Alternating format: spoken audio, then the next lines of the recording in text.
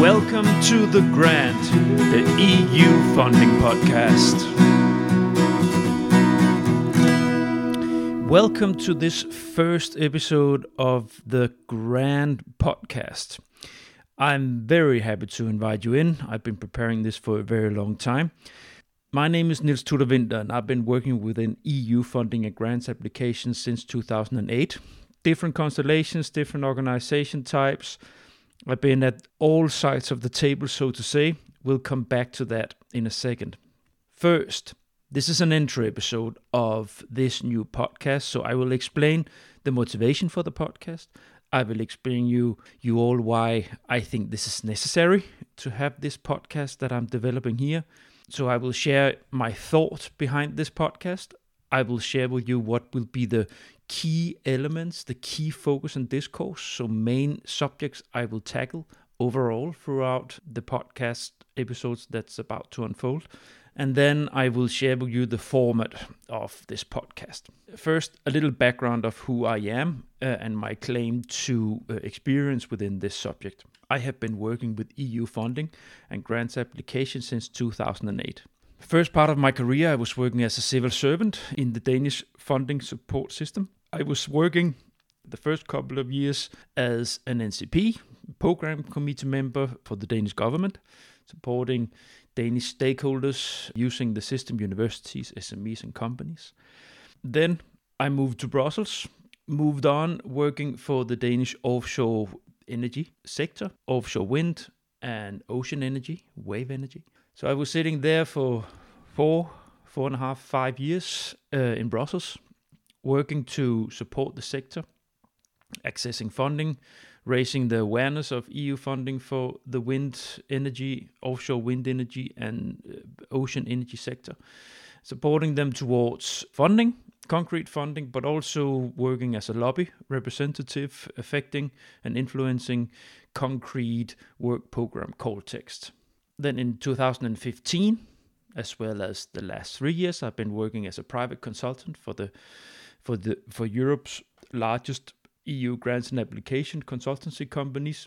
It's P&O Consultants. Here I've been working both as a proposal writer, but also as a facilitator, a technology transfer consultant, building proposals from scratch, building together with clients concepts and ideas and shaping them into concrete competitive proposals towards Hydrogen Europe calls, specifically and especially under bioeconomy and energy and circular economy areas. Finally, I've been sitting in one of the Danish regional representative offices in Brussels, the North Denmark EU office, supporting their stakeholders, universities, SMEs and companies and municipalities, accessing EU funding. Now, throughout these many different roles, I have, of course, been gathering a lot of experience of how to approach EU research and innovation funding. Primarily the framework programs, Horizon Europe, Horizon 2020, FP7 back in the days, SME programs of different sorts, also the LIFE program, Interreg to less extent, but main thing being I've been supporting a broad variety of organizations accessing a long list of different kinds of calls within research and innovation to support their innovative projects. So my experience, it includes government official, NCP work program committee. It includes representative in Brussels towards accessing, finding the ways through Brussels, the Brussels system for stakeholders. I know my way around Brussels. I know my way around the lobby. I've been doing concrete lobbying towards call text in work programs. So I know my way around how these circles they go, how these processes go, when to sit in, how and when. And I've been working as a private consultant for clients, so also working within a system where you try to create high value proposals for fees, of course, for clients to realize the potential of the concrete ideas, innovative ideas that they have. That was a little bit about my background. I will get back to that as this podcast will be moving on, because I have a lot of experience to share with you. I have a lot of experience that I will instrumentalize in this podcast, and I have a lot of thoughts and ideas that I will draw on when I will be moving on in digging into this subject. Now, let's move on to the thoughts behind the podcast. So first and foremost, personally, I've been for a long time wanting to develop podcasts of different sorts. This is the main idea that I've been having for a very long time, to do a podcast on funding. Meanwhile, while I've been working professionally as a consultant in my latest professional position, I've been developing 2 spare time podcasts to start to learning the trade of how to develop a podcast. So now I finally have time available to dig into this exact thing that I always wanted to do, a podcast on EU research and innovation funding. There's so much to dig into. There's so much to open up through a podcast like this. And there are so many that can take value out of this input and the reflections, exchange, good advices, bad experience, and so on. There's so many people out there sitting every single day developing proposals of all sorts towards the European Commission with a lot of challenges, with a lot of things on their mind, a lot of reflections, a lot of layers of elements to exchange with, and to get an insight or enlightenment about how to do things, or just simply good advice, tips and tricks, and to better understand this area. So those are the thoughts behind the podcast. And of course, I've been doing my desktop research, market analysis, so to say. There is no podcast. Weirdly enough, there is no single podcast that has lifted this subject. Nothing.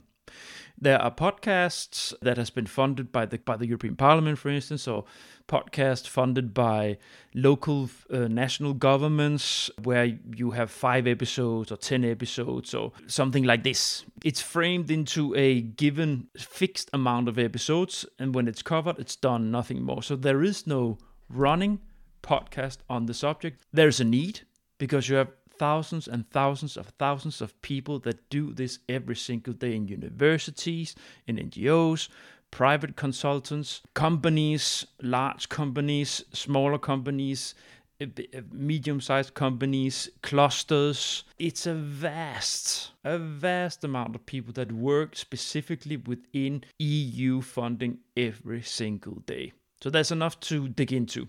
Now, that's also why it's important to try to frame it a little bit, because I can't cover everything. So I will have to start somewhere. But let's have a look at the main subjects that I will cover in this podcast. I will focus on Horizon Europe, or the framework program. And I will focus especially on the societal challenges. We will broaden it out also, but this is where my knowledge lies. So I will start with this. Subject-wise, I'm going to be broad. I have specific knowledge of some areas, but that's not the key point of this podcast, to dig into very specific technological areas. We have some guests where we can dig a little bit in, but that's not the main focus. The main way that I will have the main discourse of this podcast is the method. How to work with these things, more than digging into a specific narrow subject or specific narrow subjects. In Horizon Europe, you have different ways of attacking, also methodologically, the proposals, depending on which pillar in the program we're looking at. So I will start with societal challenges, and I will broaden it out as I move on. What's the sort of underlying focus I will have? So I will have a look at the pre-writing process. So what happens before you put pen to paper when you develop a European Horizon Europe proposal? There's a long timeline before you actually start to prepare the proposal, of different things that needs to be ready before you reach the actual writing process. So this is about idea development. It's about the partner value chain. It's about actually building the consortium. Then you have all the meeting logistics, so to say, pre-writing process logistics, where you have to meet, you have to conduct meetings, how to run them. And then you have the consultants that you can use. So how do you work with the resources that you need to use for the pre-writing process? Those can be consultants. It can also be, if you can handle it yourself, it's fine. But I will dig into these things because I know this world very well. The second subject that I will deal with is the writing process itself. So I will have a look at time management, planning, how to deal with a consortium, how to actually manage your process in actual writing. How do you need to plan it? How do you need to structure things? Also about the challenging part of getting the input you need. That's when things starts to slide, the time deadlines that you have, the red lines, you have to be able to move to a competitive proposal in an end. So these things I will have a look at. Then I will look at the structural side of Horizon Europe. There will be a sub area of how you lobby towards the work programs. I will share with you how I have been working, and I will look into the different elements of what you can do, what is possible to change or to affect, and how you step into this framework of affecting the work program call text. Finally, I will have programs that dig into work program content itself and background. So that will be especially in the periods up to the official launch of the work program. So a lot of people will have an interest in what's actually in there. I will not go through all work programs. I will not go through every single code, but I will try to explain what's going on, where things are moving overall wise.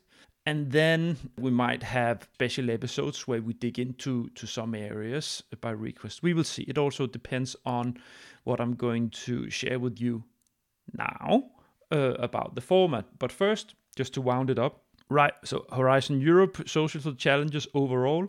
So it's pre-writing process, writing process towards submission. Then it's a lobby towards the work program and the work programs themselves and the background for them towards when they're published. Those are the main areas. They might change. Making a podcast, it's an organic process, and the format itself that I will share with you now will have an effect on that. So let's move on to the format. The grand. This format will have solo episodes. You're listening to one now. But I will have a mix of solo episodes and guests of the house, which will be regular in. I have now started to build up a list of guests of the house. That list, of course, might change. It might end up that some of these, they find it too time consuming, or that they would like to focus on something else, or maybe even find it uncomfortable to do a podcast.